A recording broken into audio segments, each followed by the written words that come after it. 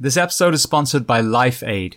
Now, LifeAid has several products, one of which I want to highlight because it's so pertinent to you, the sleep-deprived audience. Their product, Focus Aid, is a healthy alternative to the energy drinks that I see so many of us relying on because we are exhausted. There's no other way of putting it. These energy drinks that I've seen are putting our men and women into hospitals with arrhythmias, GI distress, adding to anxiety, certainly affecting mental health. So what Focus Aid has done is they've removed all the terrible ingredients and used natural, healthy ingredients, natural sweeteners, and replaced the high levels of caffeine with a nootropic. And what a nootropic is a supplement for your brain. As a first responder, I can attest that this then allows you to be alert on a call, but when it is time to rest, to go to bed, whether it's the end of the shift, whether it's after a call, you're actually able to not only sleep, but get a better quality of sleep as well. So an incredible product I urge you guys to try, and LifeAid has reached out to you, the audience, to offer you a discount of 15% if you use the discount code SHIELD at lifeaidbevco.com. So that's lifeaidbevco.com. Use the code SHIELD, which is SHIELD. And please try this. It's going to end up being less expensive than the drinks that you're using. And I'm telling you right now, it's an incredible product. And please reach out and let me know what you think. This episode is brought to you by 511 Tactical, a company that I've used for over a decade since they supplied the uniforms for Anaheim Fire when I worked out in California. And they have partnered with the Behind the Shield podcast to offer you, the listener, 15% off, not just a single purchase, but an ongoing discount every time you shop at 511tactical.com. And I will give you the discount code in a moment. I just want to go on a kind of product focus for a second.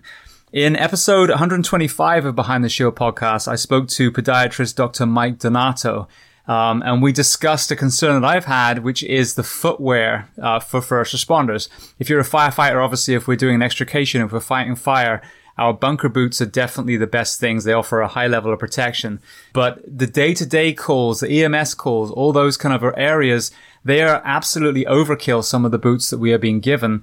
And I wanted to find a kind of happy medium between protection and comfort, as a lot of these heavy boots are causing overuse injuries, knee pain, ankle pain, back pain. And 511 Tactical has come up with a shoe called the Norris Sneaker. Now, this has the feel literally of a skate shoe. It's incredibly comfortable. It has puncture protection on the bottom. It has the toe protection on the front, but they've taken a lot of the weight away and made it far more comfortable. And I think many of us will admit that as an alternative to duty boots, we turn to sneakers, which are also very comfortable, really don't offer any protection. So this is a great happy medium between the two. If you want to see this, as I said, it's called the Norris, Norris sneaker. Go to 511 Tactical, and that discount code that I was talking about is SHIELD15, SHIELD15. That will be applicable for all of your purchases. The only time that's not going to work is when they have an additional sale that's actually going to be higher. So if they're offering a 20% or 25% off, obviously that 15 is going to be invalid because you're going to get even more off. So for the Norris sneaker and all the other things that I'm going to showcase that I personally use, I'm not going to start talking about things that I don't use, but the products of theirs that I think they're amazing, go to 511 Tactical, put in SHIELD15, and save 15% every single time. Welcome, guys, to episode 270 of Behind the Shield podcast. As always, my name is James Gearing, and this week I'm so excited to bring to you elite gymnast and co-founder of Power Monkey Fitness, Dave Durante. Now, Dave is also the third member behind Capacity WOD, along with Chad Vaughn and Chris Hinshaw that we had. We had the Olympic lifting perspective, the endurance perspective, and now we have the gymnastic perspective of overall wellness and health. So a great conversation. We also discuss coaching children and how to set your kids up for success as far as athletics and overall health as well. And then on the other side of the scale, we talk about most of us, people that have maybe got into exercise a little bit later, especially the gymnastics side, and how we can set ourselves up for success as well. So great conversation. Before we get to that, as I always say, and you guys have been doing a great job of this, take a moment and just go to the podcast app that you listen to this podcast on. Leave feedback, subscribe, and leave a rating. The more 5-star ratings we get, the more visible we are for people to discover this project, which I see more and more and more. They found the project. That means it popped up somewhere. The more ratings we have, the more visible they are. So the other thing I always urge you guys to do is take social media, use it for good. Each one of these incredible men and women lend an hour, hour and a half, 2 hours of their time to share this information for free. So all I ask you, the audience, to do is help me by sharing. Social media, email, word of mouth, however you can do it. People out there need to hear these incredible stories. So with that being said, I introduce to you Dave Durante.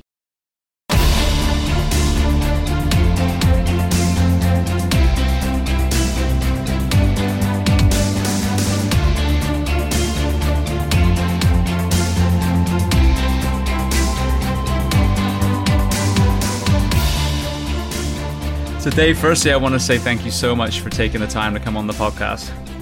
Oh, it's a pleasure. I appreciate you having me on.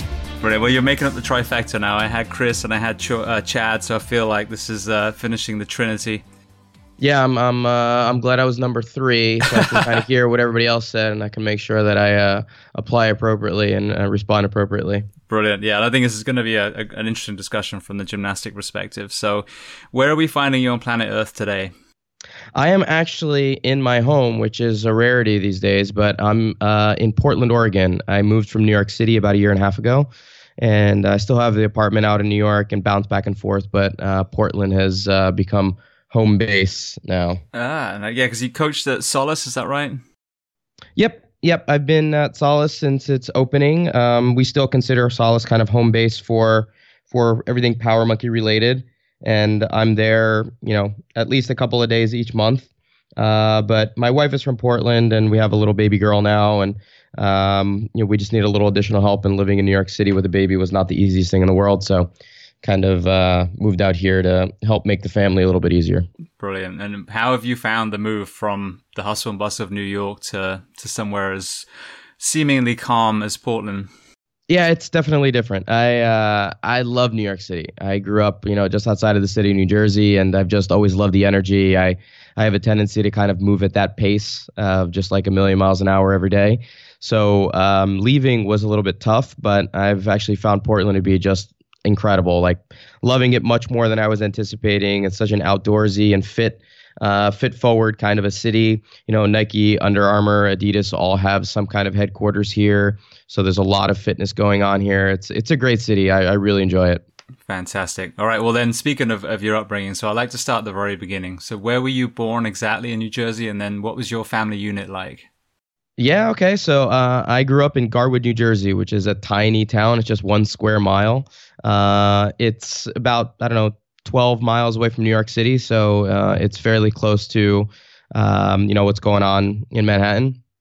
But I had a very, I would say probably idyllic childhood. I had great parents who were very, very supportive of everything that I did. My parents are from Italian descent, so I'm an Italian citizen.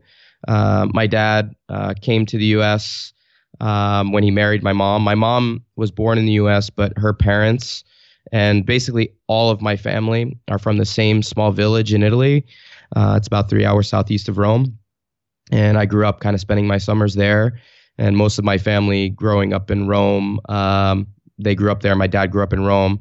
All of his sisters, all of my cousins still live in Rome. So the Italian culture and, being an Italian American was very close to how I grew up, big families, big family get-togethers, big meals, that kind of stuff. But we were very, very close. I have an older brother and a younger sister who I'm still very close with. Both still live in New Jersey, very close to the house that we grew up in. But I would say it was the kind of childhood that you imagine wanting to have. We were really close. We had our bumps and bruises growing up, kind of, as siblings do. But it was the kind of thing that I look back and I just feel very fortunate to have the childhood that I did. Brilliant. Well, interesting observation then. So not only did you come from a family that understood kind of the value of the kitchen table, but you also grew up in a small town where community seems to be found more easily, Did you find a lack of community once you transition to a big city? Because it's an observation that I've seen is that community, whether it's cell phones or, whatever it is, that we've disconnected somewhat in society. And yet it seems like, for example, the Firehouse, where, my background, where there's a group of people that banded together and understand things like, eating together, where you're able to kind of resolve some of those issues. So what was that polarizing like for you going to somewhere like New York, where one might think that there wasn't as much community? Well, I would say this. I would say that, wherever I've gone, I've tried to seek out community. I've tried to seek out people that I can sit and have a meal with, or sit and feel like I have something in common with, or even if I don't have something in common with, just someone that I can speak to and feel like I'm being listened to, and feel that I can listen to someone and just kind of share thoughts. And it's always been something that I've learned from a young age because of how close of a family I've had. And I didn't go straight from, New Jersey straight to New York City. In fact, I moved all the way across the country, and I went from New Jersey to California. And I was fortunate enough to get a scholarship to go compete for Stanford University. So I went from a really small town to a, college atmosphere where my next community was my team. And so my seeking out of that in a new environment came in the form of my gymnastics team when I was in college. Brilliant. Now, you mentioned your dad coming from Italy. What did he end up doing in the States? So my dad was a civil engineer. He helped build a lot of the things on the East Coast with regards to infrastructure. He built a lot of the bridges on the Turnpike in Jersey, and he helped build Shea Stadium, where the Mets used to play back in the day, and a few other structures, both in New Jersey and New York. So he was a very kind of math-forward, very analytical, very practical and pragmatic kind of guy. No nonsense. Really difficult to get him to smile, but when he did, it kind of lit up the whole day. He was a brilliant guy, kind of fix it all.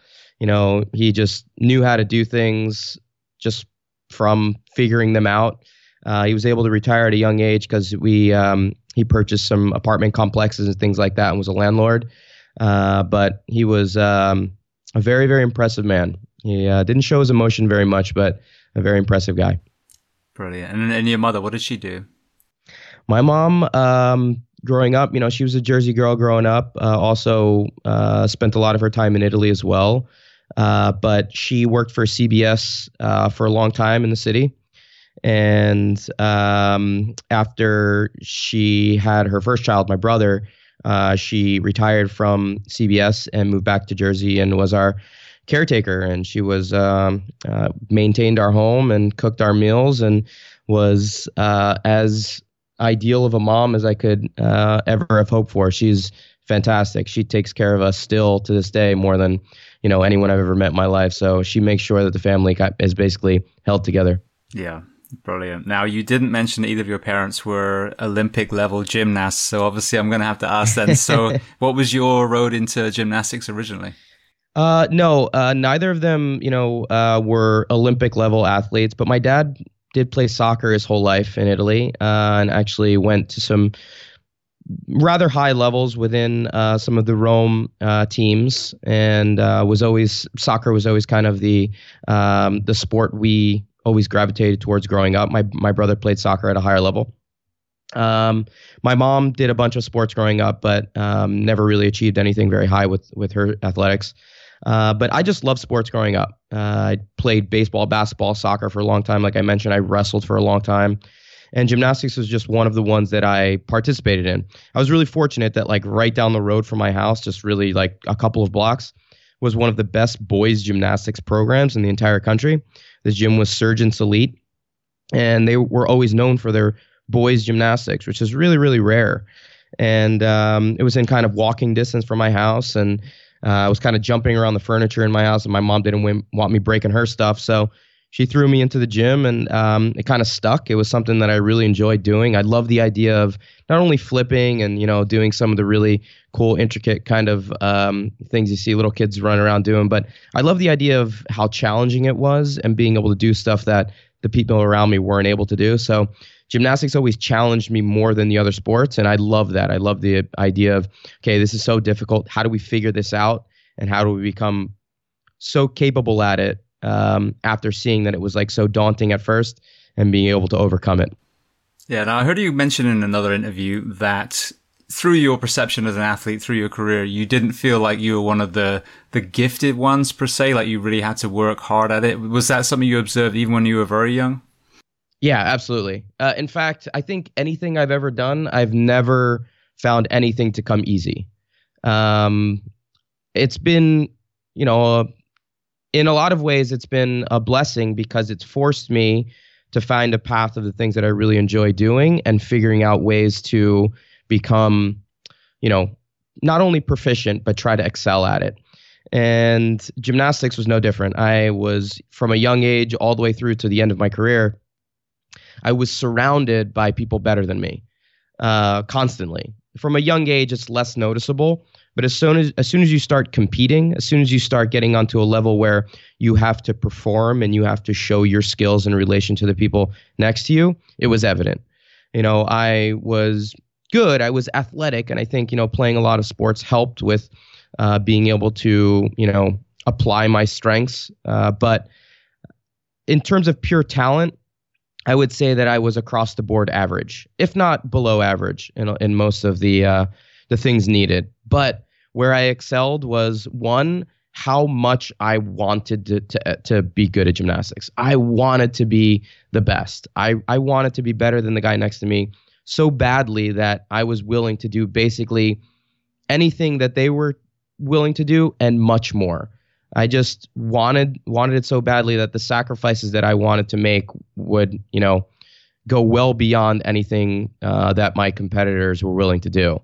And so from an early age, I love that challenge. I love being able to push myself more than anyone else. I really wanted to be the first one in and the last one out. And that kind of ended up being the mentality that I applied to other areas of my life as well. Right. Now, what was your road as far as your competitive journey? So I was on a club team, like I said, Surgeon Salute in Jersey, up until I went to college, and I was recruited by a bunch of different universities. I went on recruiting trips to University of Oklahoma and Michigan and Illinois, and checked out some of the other big powerhouse schools in the country. But the only school that I really wanted to go to was Stanford University.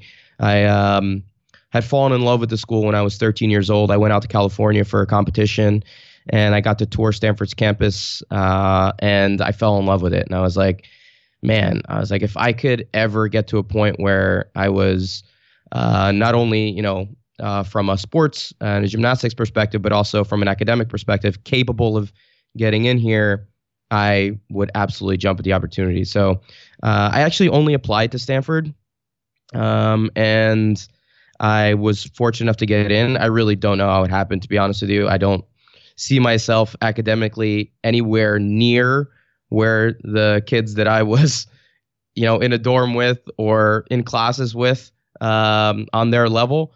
But I jumped at the opportunity. I was ecstatic to be a part of that team and to be part of that university. And to this day, it's still one of the great decisions of my life to be able to have gone to Stanford.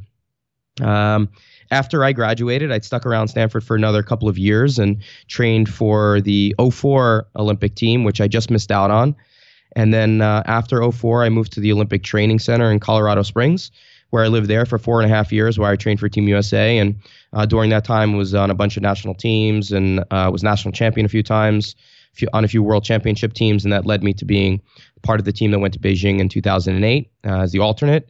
And then after that, I moved back to Stanford and helped coach the team to a national championship in 2009. And that kind of initiated the coaching phase of my life after I retired from the competitive side of things. Right. So just to flip it on the other side then. So you obviously achieved an incredibly high level, winning national titles and being an alternate in the Olympic team. What, from your perspective, because I had some people on here that almost peaked, to the highest level and then got to where they were. And obviously that was still an incredible achievement for them.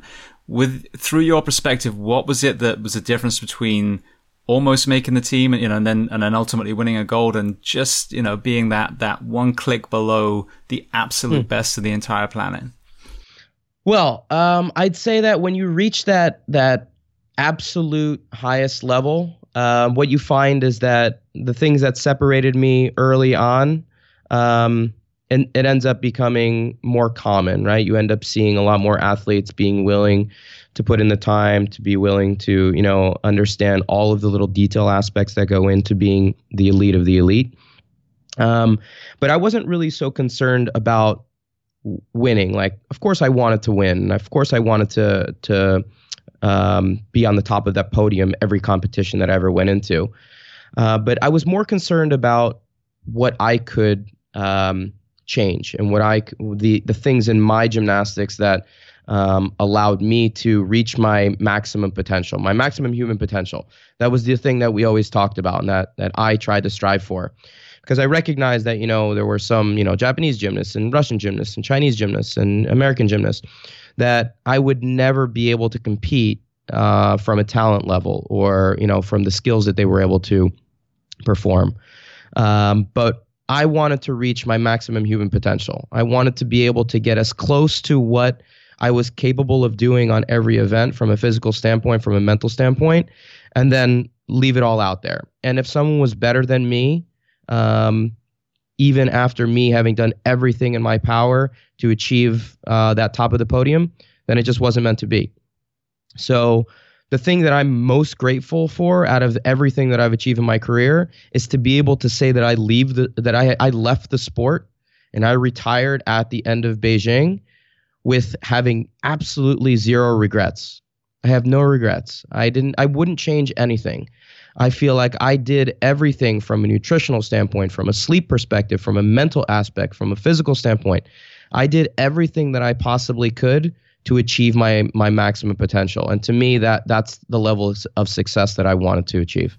See, and I absolutely love it. I'm so glad I asked that question because in our environment now, whether it's seeing people on Instagram or even at your local CrossFit gym, and then the rhetoric that's being thrown about participation trophies, there's this kind of image that all these people are better than you, so why even bother? I'm not going to win. Everyone's told me I shouldn't participate. I won't even get a trophy unless I'm wearing a gold medal around my neck. And it really drives me crazy because to me it discourages the other 99.9% of the planet who's probably never going to be on an Olympic podium, but still, as you said, could reach an incredible level with their own potential. And shifting that focus from what athlete X can do, whether it's Rich Froning or, Mike Tyson, and to your own journey, I think is a shift that I'm starting to see now, for example, in CrossFit, where forget what everyone else is doing. You are on your own journey and use these great athletes as mentors and teachers, but understand that the only person you're competing with is yourself. Yeah, and gymnastics allows for that because, it's an individual sport in a lot of ways. I consider gymnastics more of a team sport just because of the nature of kind of how you compete in college and how you compete as part of Team USA and things like that. But you're competing against yourself. Every time you go out there, you're raising your hand. You're trying to maximize what you're capable of doing every time you touch one of those apparatus. And to me, the end result has been not really why I participate. And the end result of being on the podium is only kind of the icing, right? It's the thing that comes as a kind of like a benefit of all the things that you put in along the way. And I've always appreciated the journey more than the end. And I think that's why I always like training so much. I always like training more than competing. I always loved the grind. I always loved going into the gym and kind of putting my head down and just going. And to me, that was always the fun part. I liked pushing through the difficult moments when you didn't want to be in the gym and, it was clear that you weren't going to get something accomplished, but you were able to push through and get something done on those terrible days. And to me, that was the most motivating and told me that, if I can do something on these days that I don't want to be here, imagine what I can do in other areas. And imagine what I can do when I'm just feeling okay. And imagine what I can do when I'm feeling great. So to me, the training it basically taught me the kind of person that I wanted to be outside of the gym as well. And so it was so important for me to kind of take advantage of every day in the gym. And whatever happened in the end in terms of medals and where you finished and where the placements were, that was always kind of neither here nor there for me. Like, I love the idea of standing on the podium and hearing your anthem being played and stuff like that. Of course, who doesn't want to win? Of course you want to win. But the journey to me was more critical in terms of telling me who and teaching me who I am as a person rather than the accolades that came along with that journey. Yeah. No, and I think it's so pertinent to a lot of people listening to this. I mean, we need to perform at the highest level when lives are at stake. But again, there's not going to be any podium or medals or anything. So you have to find that intrinsic self journey in this career, because there's no end goal and there's no cycling. There's no, peaking. You have 10, 20, 30 years of grinding, every single week, because you don't know if your first year or your last year might be the career defining event. So I think that the philosophy you're talking about is so much more pertinent to this audience than chasing, the elite of a specific sport.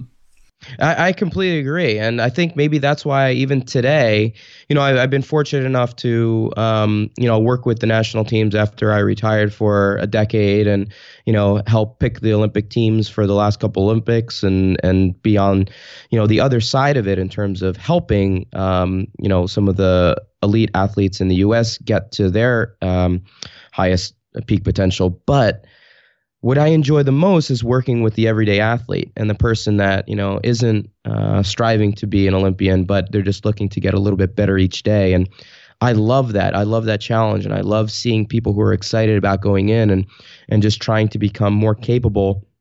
And I think that's kind of what you're talking about, of just trying to get in every day and trying to become better for what they're trying to apply their fitness and trying to do within their own specific careers. And to me, I've been able to find a career path that allows me to do that. And I love being able to do it. I wake up every day super excited about it.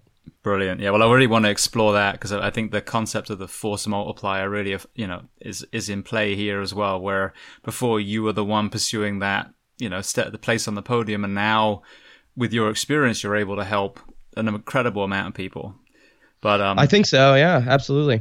Yeah. So sorry. But before we get there, though, we share something in common where I have also been fortunate enough to ski in Innsbruck in Austria. I left probably pieces of my face on the ski slope, but never actually broke anything or tore anything. But I know that was a kind of a defining moment in your journey. So I'd love to hear about that, and then how you overcame that, being such a high level athlete. Yeah, so answer me this. Did you go more down the slope more than one time?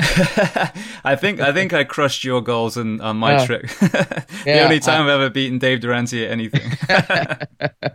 Well, yeah, you put Snow and me together, and I'm pretty sure anybody could beat me. But I've always had bad knees, and my legs have always been kind of the weak part of my body when it comes to my gymnastics. And I stayed away from, I lived in Colorado, and we take trips up to Aspen and Vail and Breckenridge and places like that all the time. Some of the most amazing ski locations in the U.S. And I always stayed away from skiing while I was training because I didn't want to mess with, potentially getting injured. And I had blown out my knees twice during my gymnastics career. ACL, MCL, meniscus, needed reconstruction, things like that. And then when I was done, I moved to Europe, and I was living in Italy, actually, and I was visiting a bunch of friends from different gymnastics teams all around Europe, and just using it as a time to kind of get my mindset and figure out what I wanted to do next in my life. And so I visited one of my buddies on the Austrian gymnastics team, and he was living in Innsbruck, and his family had come from kind of being ski instructors and snowboarding instructors and things like that. And so he was very familiar with the slopes, obviously, and took me up there. And I was like, hey, I'm done with my gymnastics. I want to try to test out new things. Why not try skiing? And so he took me to the top of one of the slopes in Innsbruck. And, I don't know if listeners out there know, but Innsbruck has hosted 2 Winter Olympic Games. So this isn't quite, starting the bunny slope. This is some serious downhill stuff. I wouldn't say that I was going down any, Olympic ski runs, but I stood at the top of that mountain and I was like, all right, well, I'm here. I'm going to give this a try. And within the first 50 to 100 feet, I fell and I blew my knee out again. And it was awful. It was a really terrible way, but I knew right away that I had done it. I heard that pop. I heard that ACL just kind of, giving way, as I've become accustomed to feeling and hearing prior. And I actually had to climb back up to the top of the mountain because the ski patrol was going to charge me to come get me, and I couldn't make my way down the mountain since I only went down, 100 feet or so. So I climbed back up and had to take ski lift back down, and made my way eventually back to Rome, where I had my third surgery. It was the first one on my right knee, and had to do recovery and rehab and everything like that in Rome. So it was a much different experience than having surgery and recovery in the U.S., but was something, looking back now, that it became kind of an interesting change and kind of led me to where I am today. Yeah, well, just hearing that you went skiing with a guy whose parents both were ski teachers, and the first thing he did is take you to the top of a inappropriate slope. Thank God he never followed his parents' footsteps. He sounds like a fucking awful instructor to me. I think maybe he just thought he's a good athlete. And I like to think of myself as a pretty good athlete in most cases, but I've always just shied away from, anything that fixes my feet like that. It just makes my knees cringe. So in any case, it was a pretty horrific way to start out, being on the slopes, and I haven't touched the ski since. Right. Well, then, so the journey I've had, pretty much in about a 6-year span, I tore my back, and then found a thing called foundation training, which is a movement practice, which actually healed it, which was amazing. And I've had a meniscus tear on either side, each knee, and each of those has led me in a journey to. Obviously, you want to fix what it is, but then you want to reverse engineer. Well, why the hell did I get hurt? Especially, for me, I'm not doing elite level athletics per se, but obviously, as a firefighter, we're not sleeping every third day. I think it's more the recovery side that ends up getting a lot of us hurt. What was your journey like after that injury, as far as going from competitive gymnastics to now, looking at your own movement, and then ultimately what you ended up doing as far as teaching the average person?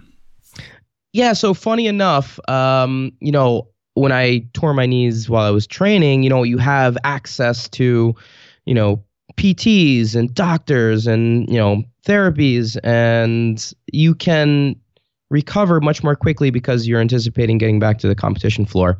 The whole process in Rome was completely bonkers, totally different.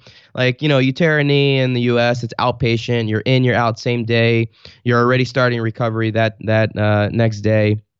In Rome, having been a citizen, having healthcare set up, fortunately it was free, which was amazing. But I was in the hospital 9 days for a surgery that was outpatient in the States. So I was there 4 days before the surgery, just prepping for it, which is crazy. And then I was there for another 5 days after the surgery. So already I was in a completely different mindset than when I had the surgeries in the States. From there, I started with a therapist that normally deals with, the everyday person who's dealing from, whatever kind of injury they're dealing with. It's not a sports related PT. So I would go in there and there would be these women just hanging out. It would just be talking. It wouldn't really be any therapy. And I would be going crazy. I was training for the Olympics again. And I just had this mentality of I want to get back to, doing whatever I was doing from a fitness perspective as quickly as possible. And I just put myself back into the athlete mode, even though I was in the setting where it was just not right. Everybody would be like, oh my God, what is he doing? Why is he in here right now? So I started doing therapy there, and just kind of I would stay in therapy 5 hours a day. I didn't have anything else to do. I didn't have anywhere else to be. So I would stay in therapy in Rome for 5 hours. And I would just, I'd do 3 hours in the morning. I'd have lunch. I'd go back in the afternoon and do another few hours. And I was like, I don't have anything else to do. So this is just where I'm going to live. So I used that as an opportunity to kind of get back more quickly than, most people might in that type of a setting. And it led me to a gymnastics gym in Rome, where I started doing some basic gymnastics again in this really, really small gym in the middle of Rome. And from there, I started coaching little kids while I was doing my recovery. And my cousin was doing gymnastics there at the time. And so I started coaching the little kids, and I started enjoying it. And I really didn't think I wanted to be a coach at all.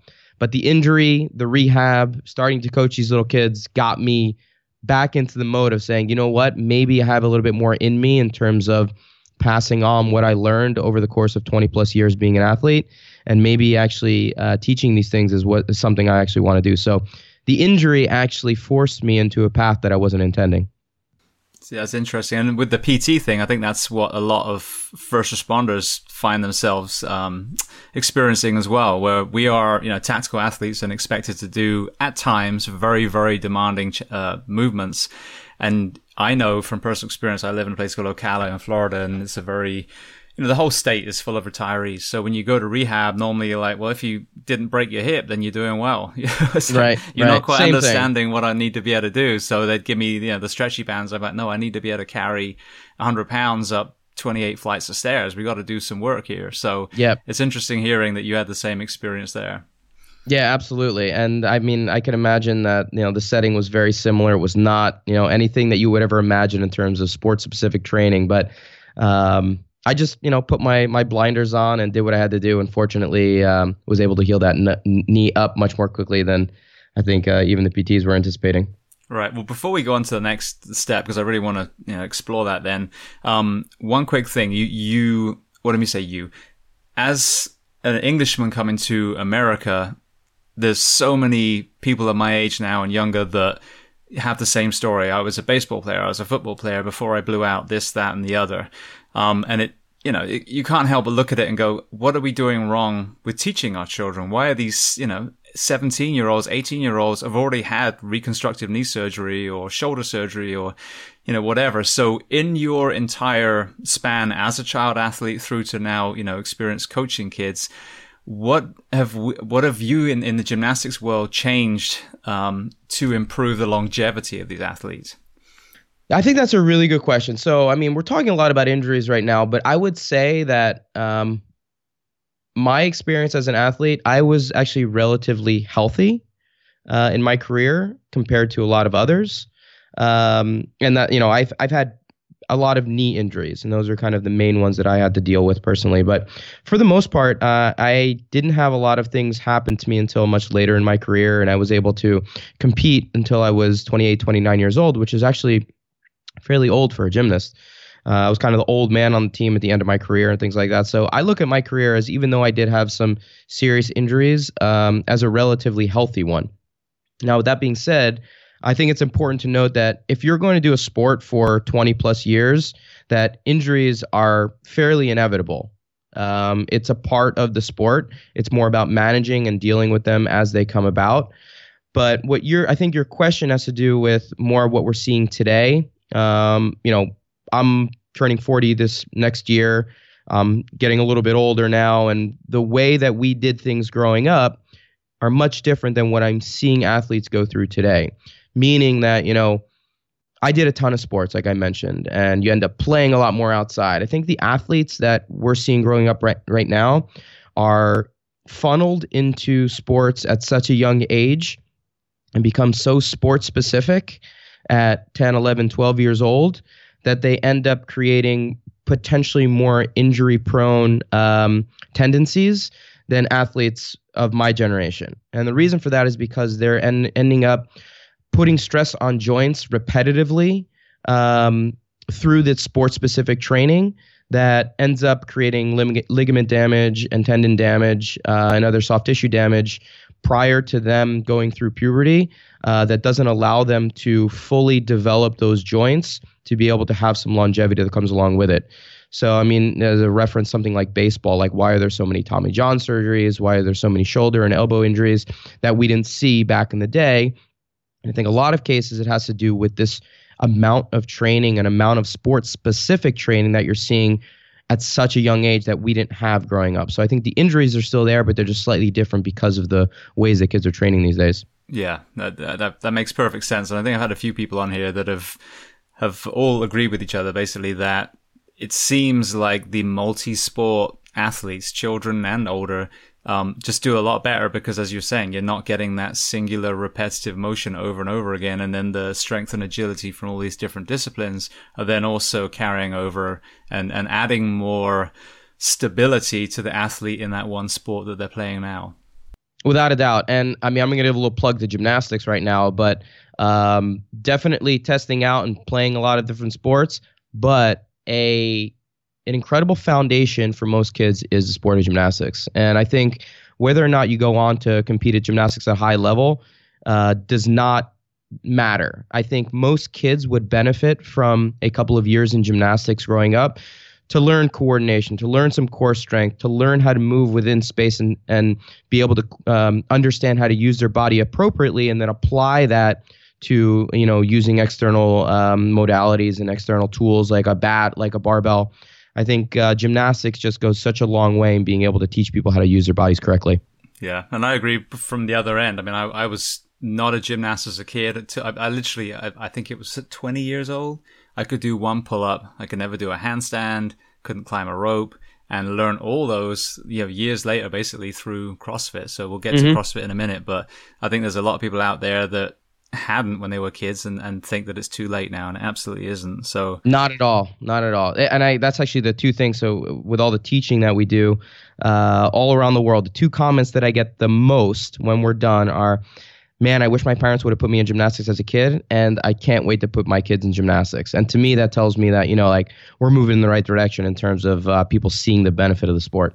Yeah, absolutely. And the other thing as well is those movements that you guys do have been around for so long, whereas the bodybuilding machine type that you and I kind of grew up around, was really just a few decades old, and I think is great for the sport of bodybuilding, but obviously creates so many imbalances for other movement practices. Mm-hmm. Right. So then, when were you actually introduced to CrossFit? So after I retired and I moved back to Stanford, I started training on my own as I was prepping the guys for their days of training, and I started doing my own kind of circuits. And I got a little bored with the stuff I was coming up with, and I searched online and I found CrossFit online, and I started doing it on my own. And then a buddy of mine had a garage gym that was an early affiliate in about 2010.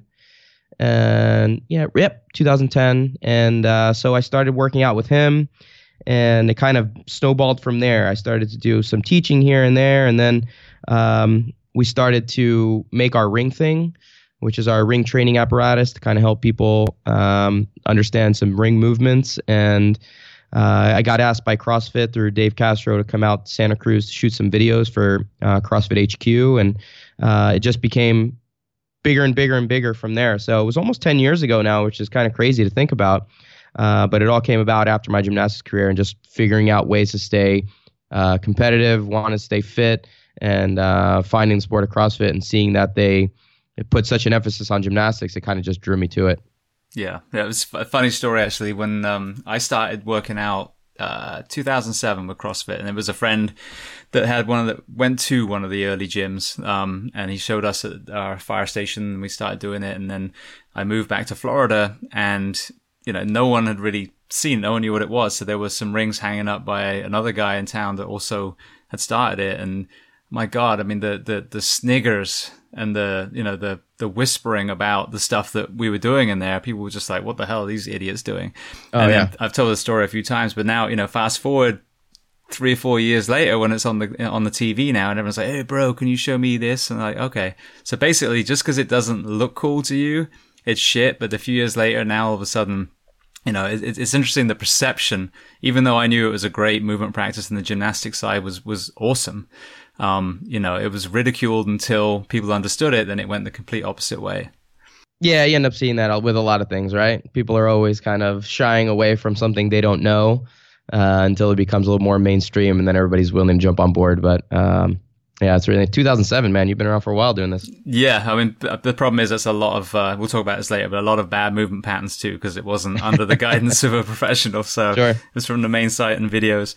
All right, well then, you mentioned the ring thing. I want to give a plug for that for the moment. We have an adaptive athlete, Charlotte Merle Smith, who's been at the Wheel World Games several times now. And I actually told her about the ring thing. She ended up buying one, and that's a great tool for her. And then we've used it with the able-bodied, or whatever the correct term is, in the gym as well. But tell people listening about that, because I think it's an amazing tool for people, learning anything on the rings, really. Yeah, so me and my partner Shane Garrity, who was a former gymnast as well, something that, you go to most gymnastics gyms, you're going to find some version of this where people just go to a hardware store and pick up a bunch of crap and put it together. But essentially it works through a pulley system where you put a harness around your waist and then you hang rings through a pulley. And as you pull down on the rings, it lifts your body off the ground at 50% of your body weight. So in the gymnastics world, we use this as kind of a warm-up tool, something that allows us to work on perfecting positions with regards to strength-based movements on rings. And we just looked at it as potentially something that could have a ton of benefit for people wanting to learn ring movements in a CrossFit setting. And so we shopped it around to a bunch of different equipment manufacturers, and Power Monkey, our company, was actually an existing company down in Florida, and it was a mom and pop shop that were making some rigs and some other equipment, and they were willing to make the ring thing for us. And for a number of years, I became kind of a traveling salesman, just kind of slinging these over my shoulder and, walking around the gyms and seeing if anybody was interested in purchasing them. But it's actually turned into a pretty significant tool for a lot of people in terms of training. We have a whole curriculum and a certification for it now. It's actually in Crunch gyms all over the country now. They have a class with it, with our teachings and things like that. So it's actually become quite a cool tool for not only CrossFitters, not only people learning how to learn gymnastics movements, but also in general fitness now. And I love seeing it being used obviously by able-bodied athletes, but also by adaptive athletes, because it's such an incredible tool for them to be able to get up on the rings and be able to we have a bar attachment too for them to be able to work on strict pulling work and bar muscle ups and things like that. So for me, it's just been an incredible tool that we've taken from the gymnastics world and being able to apply to general fitness. And we think it's just a really, really great way and a great starting point to learn good technique. Yeah, and I have to say, like I said, I've seen it used by adaptive athletes. I've used it myself, and it really is a great tool. I didn't realize there was a bar one though, so I'll have to tell Charlotte about that.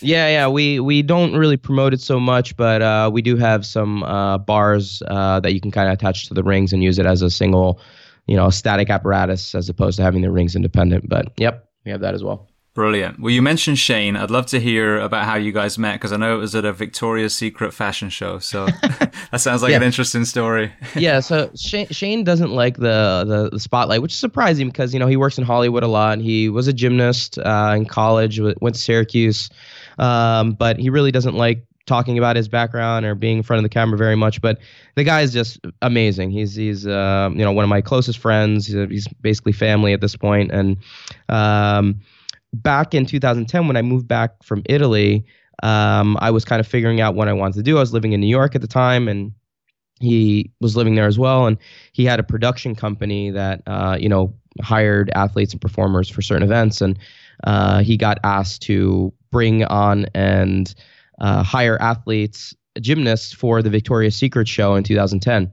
And so he, brought me out for an audition, and we ended up getting the gig and got to perform down the runway, doing gymnastics on the stage and down the runway with the Victoria's Secret models. And it was quite an experience.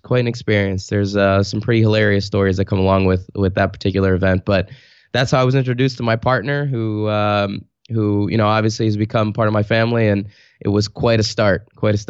Yeah, sounds like it. Now, I want to get into the Power Monkey side now, but one more thing I looked on the bio, and I think this needs to be talked about too, is Shane has a project called Shine. I'd love to hear about that and what he's doing in the community. Yeah, absolutely. So Shine is not Shane's project specifically, but Shane does a lot with it.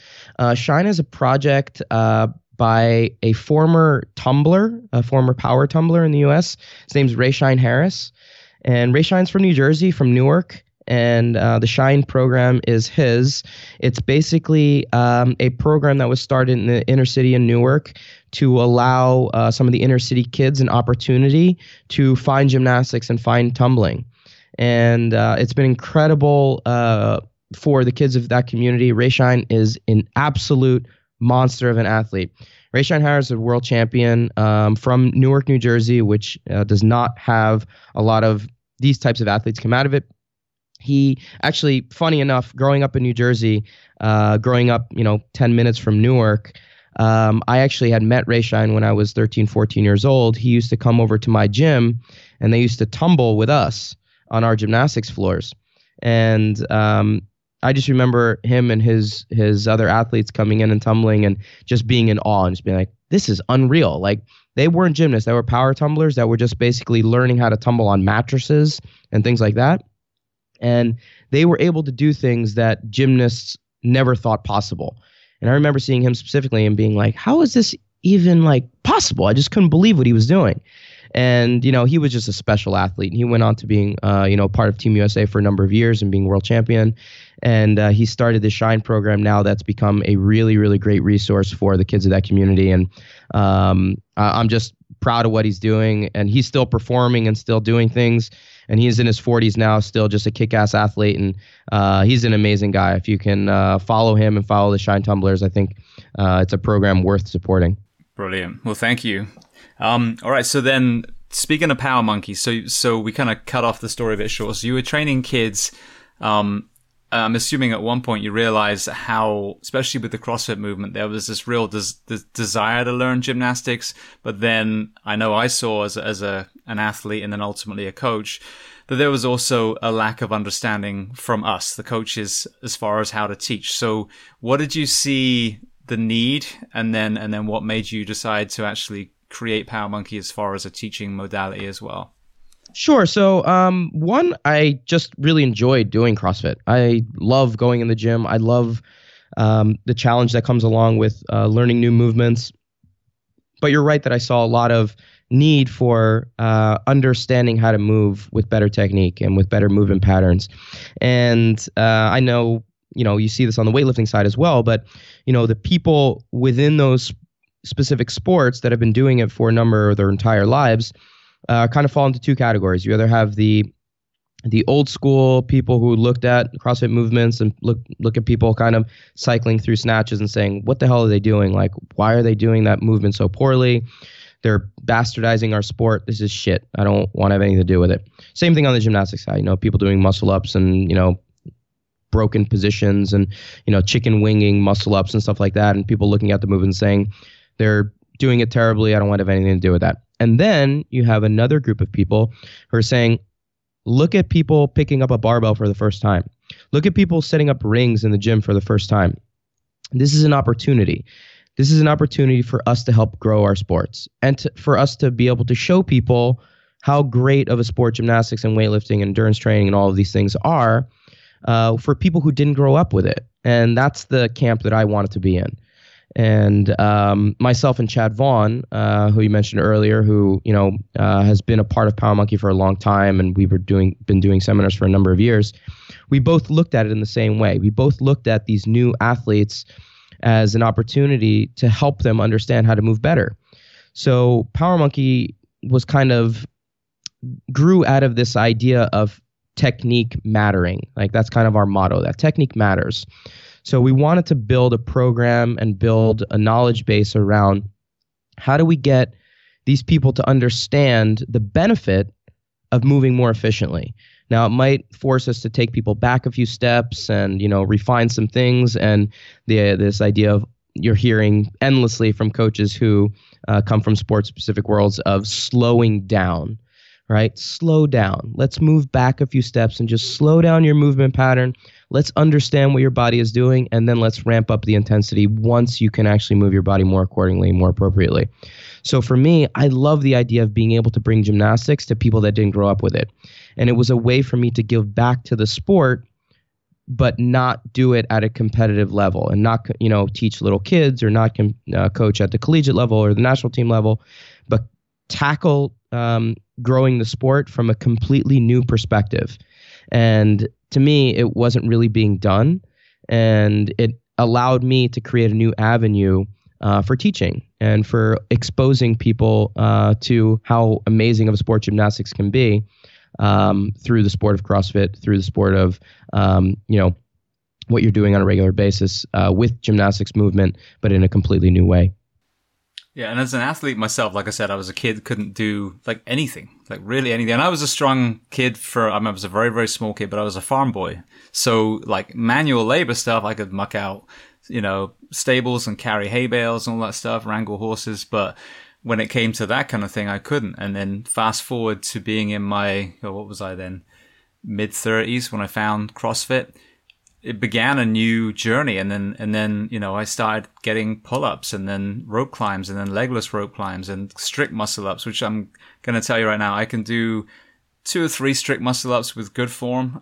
The damn bar muscle-up, kipping bar muscle-up still is my nemesis. I cannot get that fucking thing yet.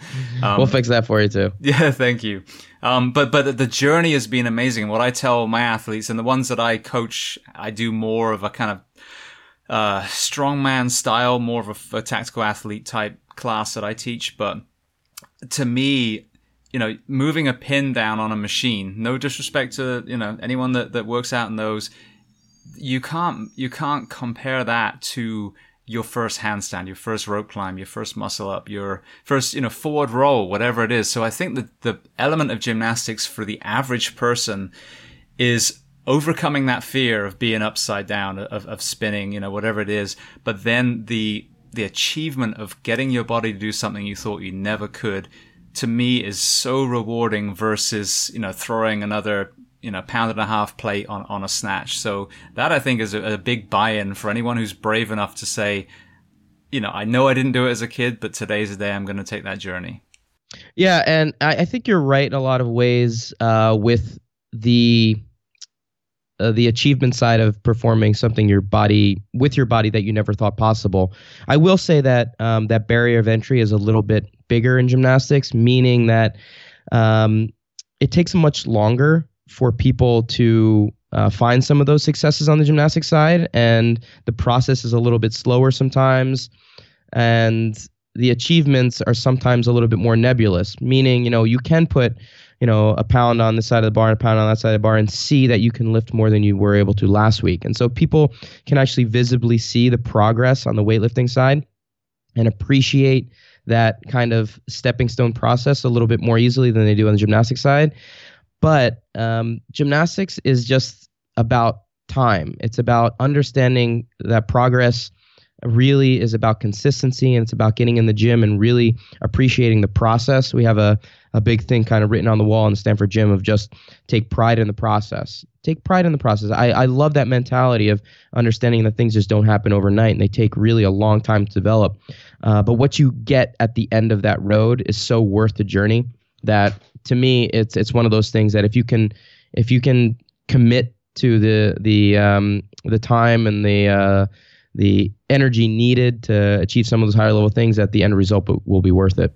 Yeah. And I think that's just, I honestly think that's what we need though right now as a society. We've have everything so fast. I mean, I can order something on Amazon, and in certain towns it will come the same day. You know what I mean? I can drive through and get a burger given to me within 3 minutes.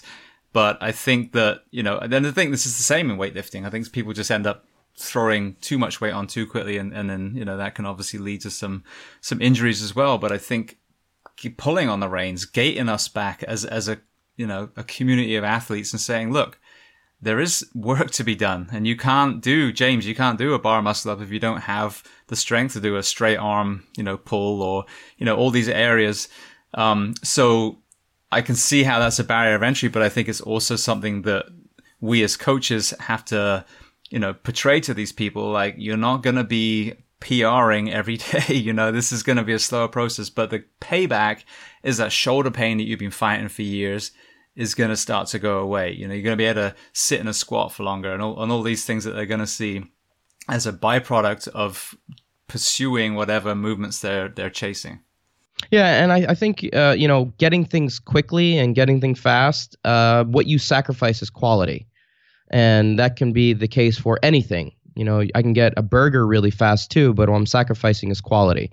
And that's going to be the case in any aspect of your life. I've always kind of been interested in art, and it's always been kind of my avenue to get my mind away from the competitive world when I was training. And I started working with, I've been trying to get into calligraphy, and I met with a calligrapher here in town who has offered to help me. And he's like, okay, the first step is going to be just to learn how to move the pen correctly. And he's like, you're going to go through reams and reams of paper of just moving up and down on a piece of paper before you can actually learn how to write a letter correctly. And it's going to take a ton of time, and I appreciate that. In the same way that I'm trying to teach someone how to do a handstand, the same exact thing has to go into anything of quality that you're trying to do. So while yes, you can get an Amazon package really quickly, or yes, you can get a burger really quickly, or a handstand even really quickly, where you're going to sacrifice is most likely quality with regards to that speed. So if you want something that's going to last, if you want something that's going to be with you for a number of years in terms of how you move, you have to put in the time. Right. So then, as coaches, what are the things that we have been doing wrong? And this is a broad brush, obviously, as far as the gymnastics. And then, what are the things that you guys are programming and teaching, and then some of the other, other gymnasts out there are doing the same thing that are correcting some of those issues now in the CrossFit world? I'd say first that, you have to understand it's not easy. And what you're expecting kind of a CrossFit coach to do is a lot. There are so many different movements that you're expecting them to be professional at teaching at, and whether it be in the rowing side or the endurance side, or moving in gymnastics or weightlifting, there are so many movements that you're expecting these coaches to be not only proficient at, but to be able to teach people at a variety of different skill levels quickly at. So it's a daunting task. It's really not easy to do, but it's imperative on the coaches to be able to take the time to learn and take the time to understand exactly what goes into the movement patterns that they're going to be teaching. What we're doing, there's a lot that kind of we're doing in terms of the coaches that we have on our staff with regards to our camps, things like that. But specifically on the gymnastics side, which is kind of my wheelhouse, what we're trying to do is break things down for people so that they understand kind of the stepping stones it takes to get to that end result. So when we look at any gymnastics movement, we look at it being broken down into a 4-phase process. And each portions of these phases need to be done prior to moving on to the next phase. The first phase is absolutely critical with learning any movement, and it's about creation of correct body shapes. All right. Now, being able to create the correct body shapes will allow you to move on to our secondary phase. But this first phase is broken down into 2 subcomponents. One is about mobility. Do I have the ability to get my body in the positions that are required to move through more dynamic or more higher level skill movements? If I don't have the mobility to do that, then some compensations will happen. Those compensations will lead to less efficient movement, potential injury, but I have to be able to be aware of where those limitations are from a mobility standpoint and to be able to tackle it appropriately. The secondary component of that creation of shapes has to do with core strength. Core strength is the basis for all movement, correct movement patterns in the gymnastics world. You hear people talk about core to extremity all the time, but we do not spend enough time on building our core strength before we move to our extremity strength. And when I talk about core strength, I'm not just talking about, abs and, what I can see in the mirror. I'm not just talking about doing ab mat sit-ups. I'm not just talking about doing toes to bar. I'm talking about an all-encompassing approach to a strong core. So we have to look at our oblique strength. We have to look at our lateral and rotational strength. We have to look at our posterior chain strength. We have to look at everything that encompasses that midline to be able to move more appropriately when it comes to our core strength. Gymnasts do that better than most. I would say that gymnasts end up spending an incredible amount of time on building a strong core from a young age, as well as building the mobility to be able to move our bodies properly. And these are the 2 things that I would recommend people doing on a regular basis, an everyday basis, to be able to move better in anything that they're going to do. If you can become good at phase 1, everything else that you're going to move on to do is going to benefit from it. Right. Now, you mentioned core. You have a core WOD as well, don't you? Yeah, we have a bunch of programs through a bunch of different apps and programs online, but the one that I would probably recommend is called Core 365. It's on our Monkey Method app that you can find on iOS and Android, but it's essentially the workouts vary in difficulty level. There's a beginner and an advanced kind of route that you can go on there, but it's a core workout every day for an entire year. And they range from about 5 to 15 minutes long. Some are super easy. You can get them done. It really isn't very challenging at all. And some are extremely challenging. But the level of difficulty is less important with this program more than the importance of doing something every day. That's really the intention of the program, to get you into this mindset of every day I should be working on trying to build my core strength. So if it's 5 minutes a day, it's more of just trying to get you to open up the app and say, okay, what's my core work today? And then hopefully at the end of the year, it's such a pattern for you that it becomes natural for you to jump into it. Now, with gymnasts having such a strong core, obviously the posterior and anterior chain, do you tend to see a lot of back injuries in gymnasts, or is that core strength also contributing to a lot of back health overall? Well, I would say that it definitely helps prevent or mitigate the injuries that we see, but there are a lot of compression forces that happen in gymnastics. So I would say that back injuries are common. They're not the most common injury. Shoulder injuries are the most common that we see in the gymnastics world. But I have seen a lot of back injuries. And I mean, just with the nature of the sport, with the amount of forces that we're putting our body through when we're doing, certain movements on high bar or rings or parallel bars, or, the impact forces that are happening when you're landing from 15 to 20 feet up in the air onto a hard surface, your back is going to take quite a bit of strain. It's not to say that, what we're doing from a core perspective doesn't help it. It definitely helps create stability in there that allows us to perform these movements. But at the same time, there are still injuries that occur.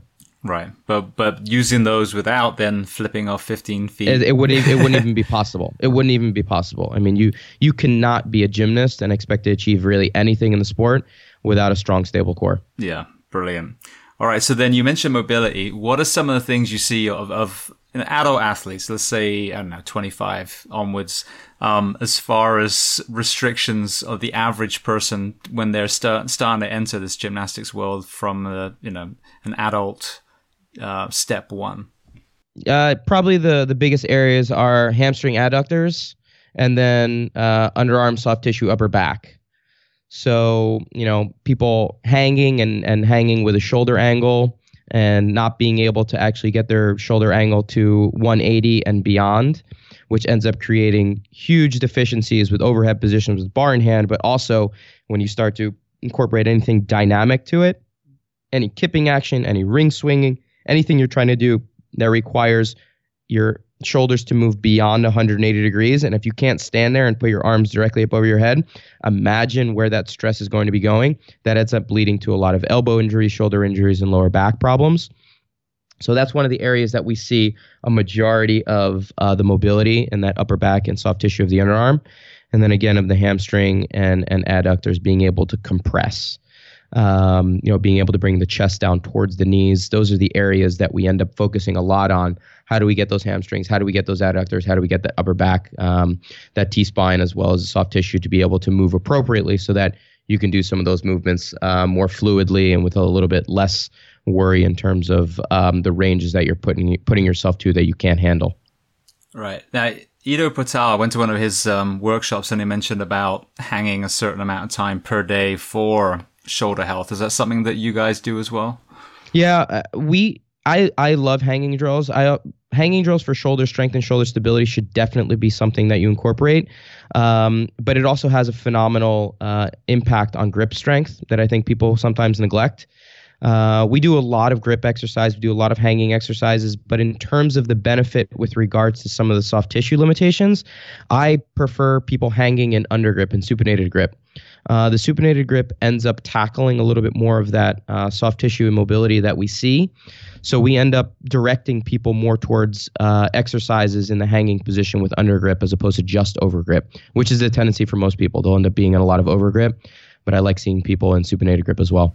See, that's interesting because way early on when you say a chin up, you'd always do, supinated. But then when you enter the CrossFit space, now all your pull-ups are pronated and your bar work is basically pronated. You're not turning those hands over anymore. And so when I first started playing around with supinated again, I was blown away how much my mobility had reduced. And I think just because that movement pattern had actually created an imbalance. So that makes perfect sense because I think most people listening, if you do a lot of overhand stuff, just try doing some chin-ups. To me, when I first started doing it again, it was actually like painful. Yeah, because you've probably built, when you're pulling that much, your lat, your teres, your tricep is all kind of becoming much more compressed. It's becoming much tighter. So essentially what you're doing in that supinated grip is you're opening up those positions. So if you become so used to doing a pronated pull that you've become so locked into that position that you're not able to open up that shoulder all the way. I would even say, worry less about pulling in pronated grip or supinated grip, but worry more about just hanging in the position and also working on some negative tempo with some tempo. That negative tempo, working on some of that eccentric in the supinated grip is what will help build those muscle fibers into a little bit more of an elastic position as opposed to just working on the pulling aspect. Worry a little bit less about the concentric portion, a little bit more about the eccentric to help build the mobility component. Fantastic. All right. Well, I want to transition to, what you guys offer. So tell me about Power Monkey Fitness and the broad spectrum of skills and instruction that you have on there. Yeah, so we do a few different things. I think most people would probably recognize this from our Power Monkey Camp, which is our full week-long event that we've been hosting for coming up on 7 years now. We do one in the fall and one in the spring. It's hosted out in the middle of the woods in Tennessee, in Crossville, Tennessee, which is right between Nashville and Knoxville. It's awesome. It's an amazing week of training and learning and bonding with people who are similarly minded as you. We bring in about 100 participants and another 50 to 70 guests and coaches and staff. So it's about 150 to 170 people there the entire week. We bring in some of the best coaches and clinicians in the world in a variety of different areas of training. Yoga, Olympic weightlifting, endurance training, rowing, kettlebell, jump rope, gymnastics, obviously. Then we do nutrition lectures, programming lectures, mental training. We basically try to get the athlete and the coach to look at training from every different area. So it's a really, really special week that we're really proud of. The next one's going to be held May 3rd through the 9th, again, out in Tennessee. And I would highly recommend checking it out if you're at all interested in that type of an atmosphere. It's like summer camp for adults. Summer camp in an actual summer camp that's a kids camp in the summers, but we take over in the fall and spring and turn it into an adult fitness camp. Aside from that, we do weekend clinics, and we started to branch out into some more high-end retreats that we're going to be unveiling for the first time in 2020. Our first one's going to be in Crete, Greece. But we do a lot of weekend, 1 day and 2 day clinics with weightlifting and gymnastics. You can check out those on our Power Monkey website, just looking under the events tab, and they'll tell you all the clinics that we have coming up over the course of the next couple of months. And then the other side is what we're doing with our online content. I mentioned earlier that we have an app right now. It's our Monkey Method app, which is a lot of skill-based plans. So, how to get your first muscle up, how to get your first pull-up, working on your handstand. It's a really great resource. It also has our entire video database on there at the palm of your hand. It's all searchable. Has over 1,000 videos on there and all different movements, both in Olympic weightlifting and gymnastics, which is a great resource that's free. But then also online, we have a Monkey Method Online, which is basically a GPP type of a plan for gymnastics that has 3 different levels to it and has a really good starting point for most people who are wanting to get in gymnastics movement who really don't know where to start.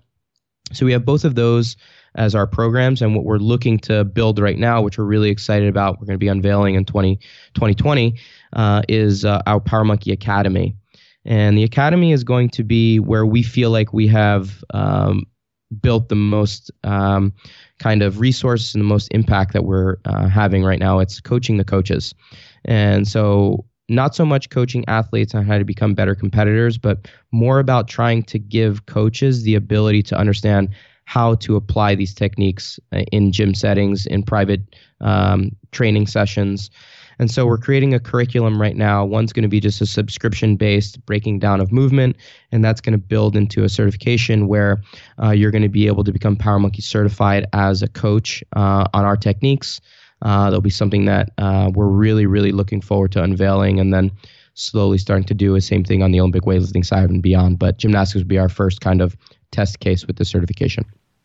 Brilliant. Now, one thing I meant to ask you before as well. So you've got, Chad with the weightlifting, you've got Chris with the endurance, and you've got the gymnastics. For the people out there listening, how do you find that happy medium? And as you know, your CrossFit has got so many diverse movements, as you said earlier, to try and find that happy medium where you're able to kind of level up on each of the movements, but, at a speed where you're not sacrificing one for the other. Well, I always put gymnastics first, and then Chris and Chad can fight for whatever is left over. For scraps. No, I think it's imperative on every coach and on every athlete to prioritize and to figure out where they want to put their emphasis. And some of that could be goal oriented in terms of, competitive setting and saying, okay, this is my competitive goal. This is my priority list. And this is where my needs are. Some of it might just be quality of life. Like, what do I want to become good at? And where do I want to spend my time because it's fun? Those are the most important things for athletes to be able to kind of lay down the map for before we can give you direction, before we can give you a targeted training plan according to that. We can give you all the things in the world that we think you should be doing, but if it doesn't fall in line with your priority list and what you want to be getting out of it, it really kind of is going to fall on deaf ears. So the first part is really just trying to map that out. And then we kind of make directions and targeted approaches according to that. Perfect. All right. Well, you mentioned Chris and Chad again. So one thing I want to make sure we talk about before I let you go is the capacity WOD that you guys started doing. Oh, yeah. So from your perspective as the gymnast in that group, tell me about capacity WOD. All right, so capacity WOD was something that was brought to our attention by Chris after him using this same approach in the endurance world for so long and wanted to use it on skill-specific training, and him having tested it out with some of his elite CrossFit athletes that he's been working with for a number of years. And when Chris brought it to our attention, I've fallen in love with this idea. I think it's fascinating. I think the research behind it shows that it's worked for a number of years, and now we're bringing it into a completely new space. And being able to build capacity around skill-specific training is something that CrossFit athletes and people looking to learn skills at a very high level and trying to create longevity and duration around those movements have kind of hit a wall a little bit. And normally what you hear, how do I get my muscle ups from 5 to 10 to 15 to 20? You just do more of them. And it's a little bit of kind of a caveman approach to building capacity around skills. And this capacity WOD that we've created is an incredibly targeted approach to building skill-specific capacity. It's incredible. And it's one of the things that's been most exciting to me about the project that we've been working on for over the course of the past year. So I can't wait for more and more people to check it out. And really, I think we're just at the infancy of where this program is right now. We have our capacity WOD that's available on Sugar WOD right now, which is basically just getting people to understand what capacity training is through our clearance workouts and through our tolerance workouts. But it's just a workout every day. It's a 5-minute workout just to understand the concepts behind it. But really what the intention of the program is to build towards more skill-specific training at a much higher level and to build plans for athletes at a higher level, not just within the CrossFit or the fitness-centric world, but also through other specific sports like, surfing or soccer or even applying it to the gymnastics world, and taking these same concepts and things that have been working in the endurance world for so long and applying them to higher level athlete training in a lot of different worlds. So I think it's a really, really fascinating little world. Yeah. Now you mentioned tolerance and clearance. Just if you wouldn't mind explaining those two concepts within that philosophy. Yeah, sure. So there are two different types of workouts that you'll see if you go in there. Clearance workout is essentially, in the simplest of terms, is trying to create fatigue and trying to clear fatigue. So what you're doing is you're trying to get your fast twitch muscle fibers to create fatigue and release lactic acid, and then you're trying to engage your slow twitch muscle fibers to help clear that lactic acid. So create fatigue, clear fatigue. That's what a clearance workout is going to do. So you'll end up doing something at a very, very high intensity, and then you'll do something at a very slow intensity that engages the same muscle groups to help clear that lactic acid that you're creating. So that's what a clearance workout is. So they can be done in a variety of different muscle groups. Any muscle group you can do it, any movement pattern, but you're creating fatigue and clearing fatigue. Right. And then, go ahead. I'm sorry, I was going to say, and the tolerance? Yeah, so on the tolerance side, I like tolerance workouts. Tolerance workouts suck. They are really, really challenging. But what tolerance workouts do is they add a component of essentially not allowing that muscle that you're trying to fire to really clear the lactic acid. It forces that muscle to constantly stay on.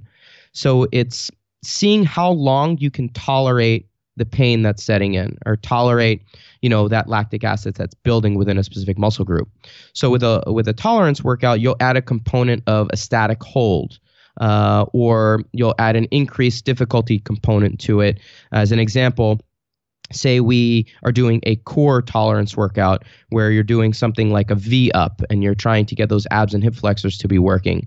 Instead of moving from a fast twitch muscle fiber workout exercise right into a slow twitch, you'll move from a fast twitch into a static hold, and you'll end up holding a hollow position to really try to keep that lactic acid and those muscles firing, and then move into your slow twitch. So it forces you to be firing those muscles for much longer periods of time, which in turn is much, much more challenging and forces you to sustain a higher level of output for longer periods of time.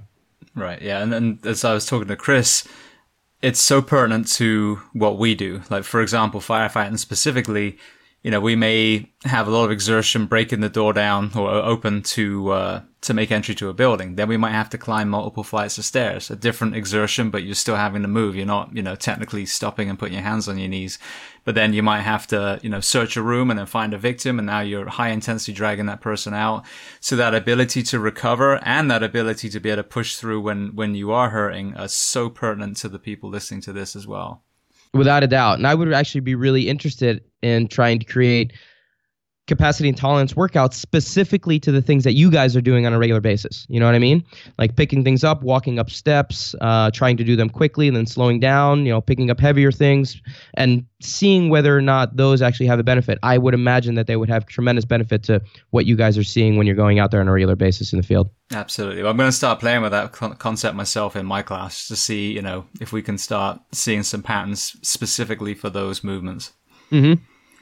Brilliant. Okay, well, I want to do some wrap-up questions so I can let you go. The first one I love to ask people is there a book that you love to recommend? It can be about what we've discussed today or something completely different.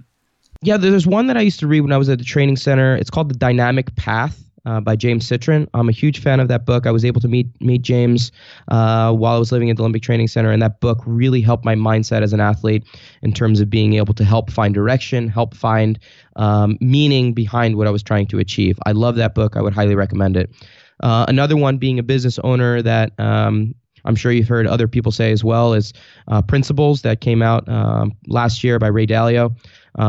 Incredibly helpful book that takes principles that he's taken from the hedge fund world and applies it to basically any business owner and anyone trying to run and lead a team. So those are two that I have read recently or reread recently that I think have had a huge impact on how I run my business and also how I approach things as an athlete. Excellent. Thank you. All right. Same question, but a movie. Oh, movie. Oh, man, I'm a huge movie fan, so this is a difficult question. Can be more than one. So there's a few that I kind of gravitate towards. I just watched The Irishman the other day, so I'm a huge Scorsese fan. Goodfellas is one of my favorite movies of all time. If you like Scorsese movies and have not seen The Irishman, I would highly recommend it. It's a very long movie. It's 3.5 hours long. Moves slowly, but if you appreciate kind of what he's trying to achieve and the storyline behind it, it's phenomenal. I highly recommend it. Another movie that's one of my favorites of all time is Big Lebowski.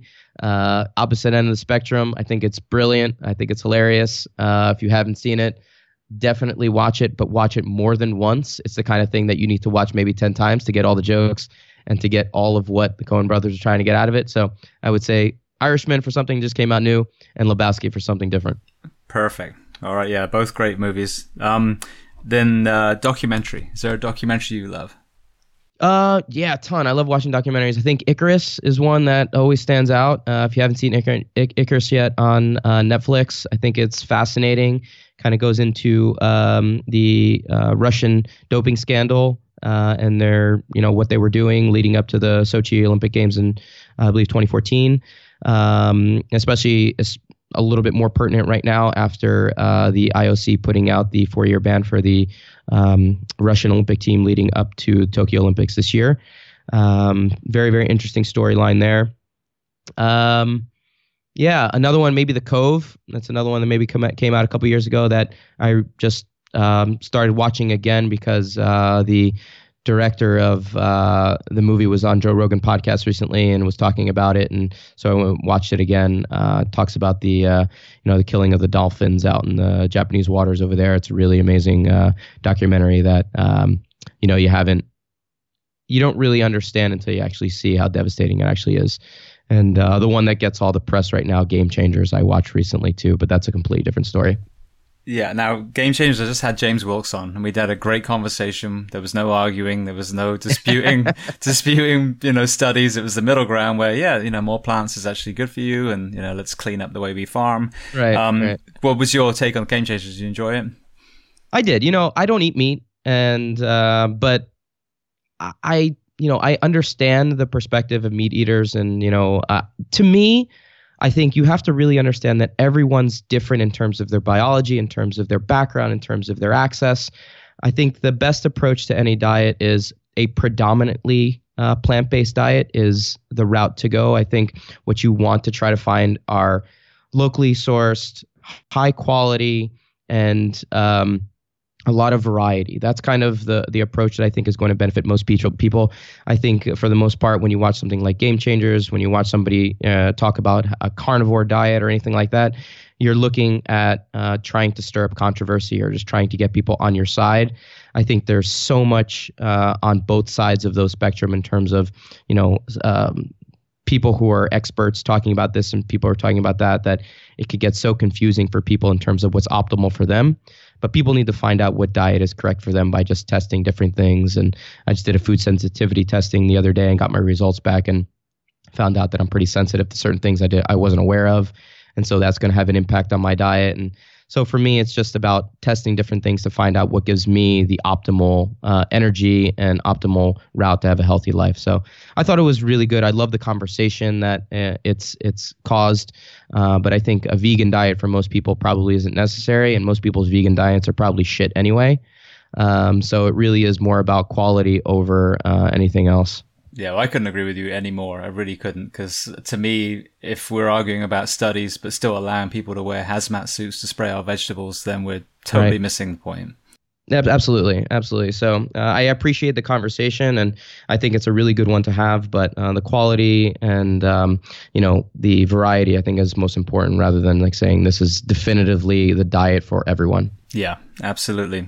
All right. So next question, is there a person you recommend as a guest to come on this podcast to speak to the first responders and military of the world?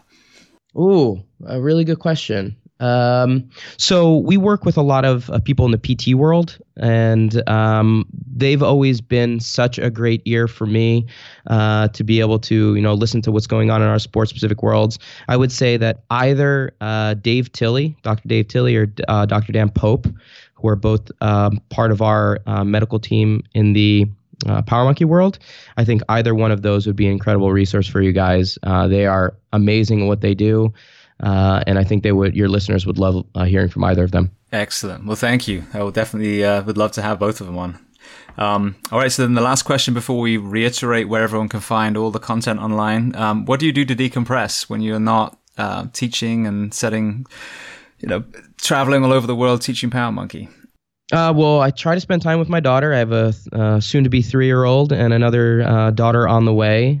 So I try to spend time with my family here in Portland. But as I mentioned earlier, art is kind of my little getaway. I am trying to get into the calligraphy world now. I love the precision. I love kind of being able to make things exact, and I've tried to do that in my gymnastics world, and I love being able to be precise in other areas of my life. So I try to just kind of sit behind my art desk here and shut off from the rest of the world and allow my mind to slow down a little bit through that.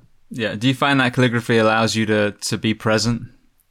Absolutely. And my mentor, the person that's kind of aiding my process here, told me to, do it either early in the morning or late at night when your mind is, slowing down a little bit, and gives you the ability to kind of make sure that hand is nice and still. And so I've used it as a way to kind of like shut off my brain at the end of the day and spend a little bit of time before I actually get into bed. Brilliant. Okay, well, Dave, let's go over where people can find Power Monkey and how they can find you online as well. Sure. So social media is just at Dave Durante on Instagram, DAVEDURANTE. It's where I put up most of my private content. We also have at Power Monkey Fitness, which is our company's Instagram account. Our website is powermonkeyfitness.com or powermonkeycamp.com. And those have all the information of our events, our camp, and the other resource, like I mentioned earlier, is our Monkey Method app, which you can find on Android and on iOS. Monkey Method. And then what about the ring thing? Is that on one of the websites? Yep. If you go onto our Power Monkey Fitness website, at the top, you'll see products. You'll find Ring Thing, and you'll be able to find the resource there. All of our Ring Thing videos are both on our YouTube channel, which is under Power Monkey Fitness, as well as on our app. And if you have any interest in, the certification process, you can contact us at info@powermonkeyfitness.com.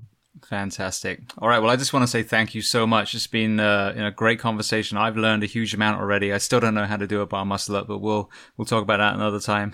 No worries. We can get that for you. No problem. All right. Well, thank you so much. I really appreciate you taking the time and being so generous. Thanks, James. I appreciate it.